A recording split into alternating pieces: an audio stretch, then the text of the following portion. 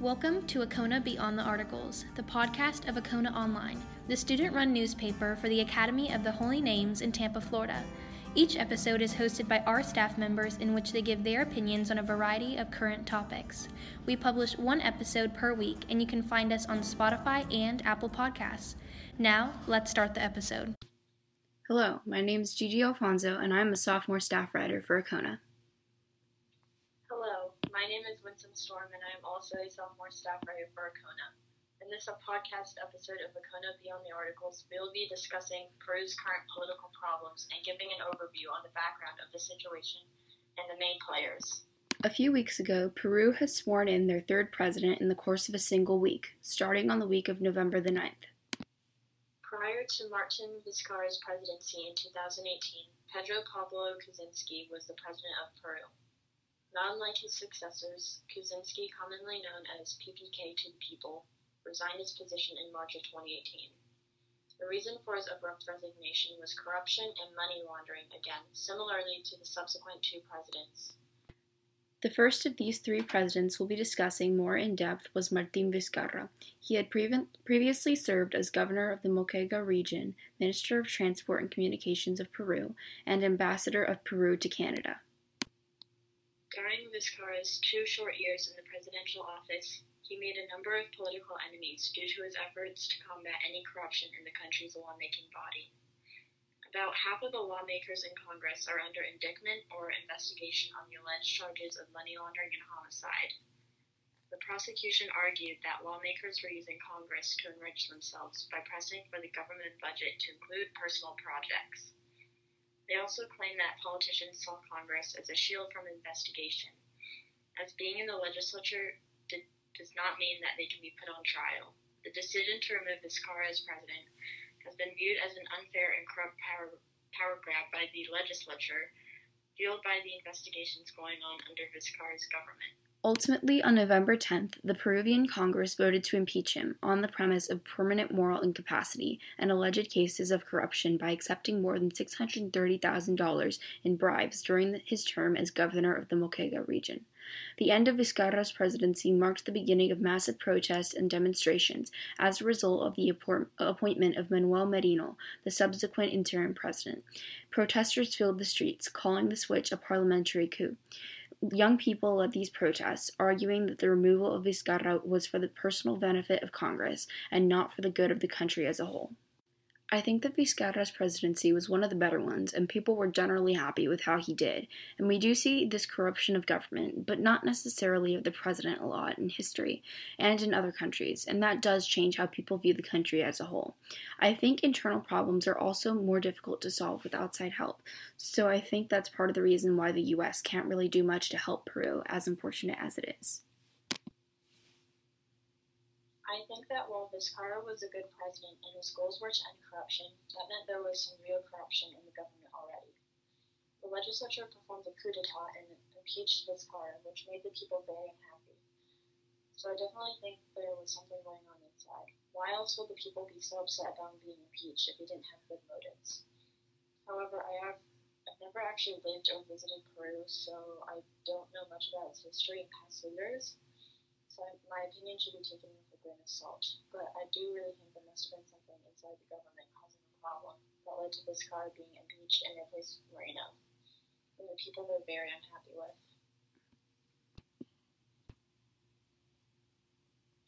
Moving on, we will now talk about the president who took over after Vizcarra. The next president, Manuel Merino, was in office for only 5 days, not the record of a 45-minute term, but much shorter than the term of any U.S. president. He previously served as a member of Congress from 2001 to 2006 and from 2011 to 2016. For over 24 hours, Peru had no designated president after the resignation of Manuel Merino. Merino, during the course of his 5-day presidency, tried to institute a far-right government, sparking more protests and anger among the citizens. Protesters in Peru carried banners which compared Manuel Merino to the coronavirus pandemic. Merino believed that the protests were because of unemployment and failing GDP due to the pandemic, but it was actually because of the coup d'etat and him being inducted as president of Peru. Protesters agreed that he did not represent the ideals and values of the people well. The police used tear gas and rubber bullets when protests got out of hand, which led to 16 civilians and 11 police officers being injured. The National Association of Journalism has estimated that among 35 attacks against members of the media, almost all were by members of the police force. Human rights groups have also taken note of excessive force being used against protesters and the deployment of tear gas near homes, hospitals, and demonstrations. The protests have been described as the largest demonstrations in Peru in the last 2 decades and have been organized by young people utilizing social media. The protests have been condemned by various authorities, and reports of protesters being killed led to a number of resignations in Moreno's regime, and ultimately contributed to his own resignation. I think Merino's far-right government bears similarities to our own time under President Donald Trump, but the difference is that Trump has been trying to institute such a regime throughout his 4-year term, but Merino quit early, which is a testament to how difficult being the president is. So for kids like me dreaming of politicians, this is a bit of a disappointment. I agree and feel that Merino being far-right-leaning is similar to the U.S.'s current administration as well, though Trump has been in office 4 years and would never think about resigning from this position, while Merino did it after severe pressure from the people 5 days into the presidency. Continuing, we'll be bringing more light onto thoughts on the protests. While Merino did promise to unite the country, he did face immense backlash from other people, including citizens and other politicians, as many thought the legislative branch was staging a coup d'etat to remove Vizcarra. Along with the 2 protesters who were killed, more than 100 people were reported to be injured, and dozens went missing. Peru's National Police Force has been directed to locate and identify more than 40 people who have gone missing due to these protests.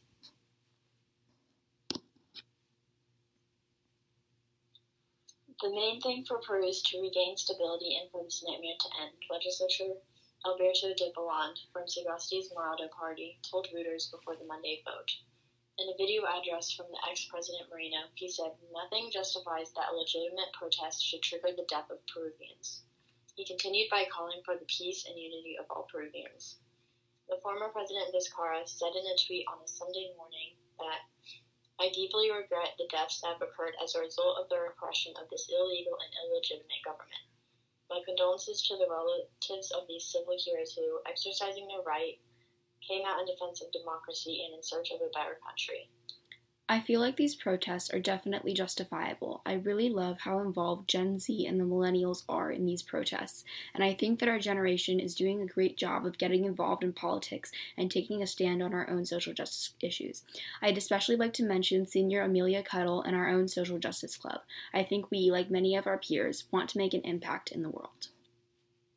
I agree. I think that Gen Z and the millennials using their voices and social media to show our beliefs in what we stand for shows that in the future we will make a difference. We're more aware of social justice, climate, and human rights issues, and while there are some faults of Gen Z, we will get things done. The protests are definitely a premonition of the future we will create and the work we will do to change our world for the better. Finally, Peru's current president is Francisco Sagasti. Sagasti, while being 76 years old, is actually a newcomer to politics. He entered politics in 2016 as a member of Peru's Purple Party. Despite being a newcomer, he worked as an advisor to economic development at numerous worldwide organizations and holds a doctorate from the University of Pennsylvania. He formed the middle-of-the-road Purple Party with Julio Guzman, attempting to bring political stability and centrist political views to Peru. Sagasti spent decades working with government institutions, holding an occupation at the World Bank and the United Nations. After the votes were counted, he took an oath to become Congress's president as well. In a statement, Sagasti said, "We can't bring them back to life, but we can stop this from happening again." Victor Mezarina, a money changer, said that, "In my 63 years, I've never seen a good president. I hope this one is different." Unfortunately, young Peruvians are still angry at the government, seeing Vizcarra's impeachment as a self-interested and corrupt action, and they marched right into the Capitol after Sagasti's induction ceremony to protest. Many of the courageous Peruvians who took to the protests are demanding that those responsible for for Moreno's presidential induction and the brutality against peaceful protesters are punished for their actions. Conversely, many in the Latin American community are hopeful that Sagasti's appointment will mark the end of political instability in Peru. For one, I'm hoping that this is the last president Peru will induct for a while, unless they truly need Sagasti out of office. Hopefully Sagasti, who is of the centrist party, will be okay to the Peruvian people, though I'm sure he wasn't their first choice. Vizcarra himself was a centrist right-leaning politician, and with someone of more similar views and political alignment being chosen, it will bring some peace of mind. The protests first happened because of Vizcarra being removed from office and Moreno trying to institute a far-right government, so it seems like Sagasti's appointment will be more welcome than Moreno's. Honestly, I really like the American revolutionary ideal of when something is wrong with the government, it's the duty of the people to fix it. So even if removing Sagasti is an unstable decision for the country, I think the lesser of two evils is to have instability over corrupt politicians. That is to say, I don't believe Sagasti's corrupt. So far, I think he's doing a good job, and I think a centrist president is just what the country needs to bring stability back. To elaborate on the situation that is going on in Peru, we can compare it to our own situation in the United States. The 2020 U.S. presidential election has caused a similar situation, involving protests, controversy, and a little bit of political instability, all in the midst of a challenging pandemic. While Peru is ousting and swearing in new presidents, Americans have recently utilized their right to vote for a new leader for the first time in 4 years. U.S. voters have elected the Democratic nominee, Joe Biden. The transition to a new presidential administration is already set in motion, and it bears similarities to how Peru is bringing in new presidents, naturally sparking protests among the citizens. New presidential administrations are stressful on anyone worried about its impact on their lives, and with how hasty these transitions have been in Peru, people are bound to be angry and start to protest. The people who supported the incumbent Donald Trump are also quite angry in America, with election results for states being called, and those who are looking for a change in administration are celebrating. In the months leading up to the U.S. election, there were many protests across the country. Many are criticizing the brutality of the police force on the protesters, such as tear gas and brute force to those peacefully protesting. Similar things have been happening in Peru, with the protesters being injured, and 2 were even killed because of these protests getting out of hand. According to the U.S. Department of the State, the United States have diplomatic relations with Peru since 1827. Peru's government has worked tirelessly with the embassy in Lima to address the impacts of the COVID-19 pandemic, and the United States has provided more than $75 million in foreign assistance funds to Peru in 2019. Although the United States and Peru have been helping each other for a while, the American government has not done anything significant to help those affected by the political switches in Peru. However, HelpPeru.org is committed to helping Peruvians get protective equipment to fight the virus, and you can donate online or send food or supplies to Peru directly. But Peru isn't the only Latin American country suffering under new regimes and sparking protests. In Chile, during a year of protests surrounding the creation of a new constitution, Chileans voted overwhelmingly in favor of having a constitutional convention draft a new charter to replace guiding principles imposed 40 years ago under a military dictatorship. We spoke to a freshman, Catherine Torres, who said that Peru has always been a country with people that like to take things into their own hands. If we see something that might harm our country, we have to fix it. The recent presidents were a threat to our country and government. We need someone who will make our country a communist country. Finally, the election and transition of presidents with both countries occurring sparked many similarities covered. With everything going on in the world, there is hope born from the thought of new leaders bringing in a change for the better. Thank you for listening to our segment on Peru's current political status and presidential debates, and we hope you enjoyed it.